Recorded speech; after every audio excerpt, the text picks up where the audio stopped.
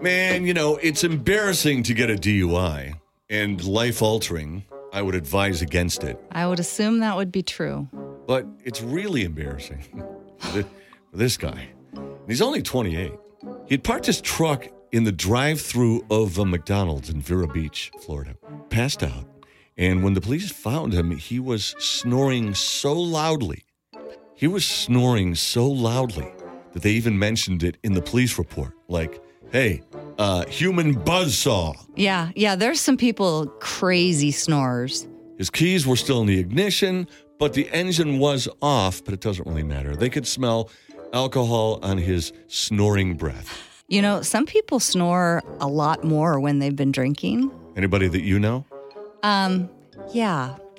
So he could barely walk and failed a sobriety test. He eventually admitted, I drank 6 to 8 beers at a bonfire. Oh. And also I had a bunch of Rum Runner tiki drinks. Oh, it sounds like a good time.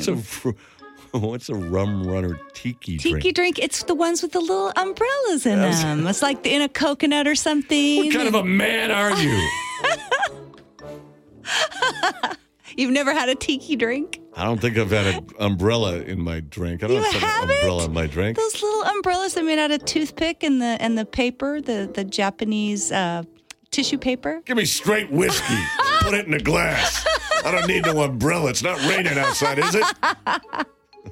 Oh, man. He's facing charges for drunk driving with a suspended license. Oh, this guy's a real winner. And that's not the first time he's had a tiki drink. And he's also been charged with excessive snoring. Are you snoring while you're awake?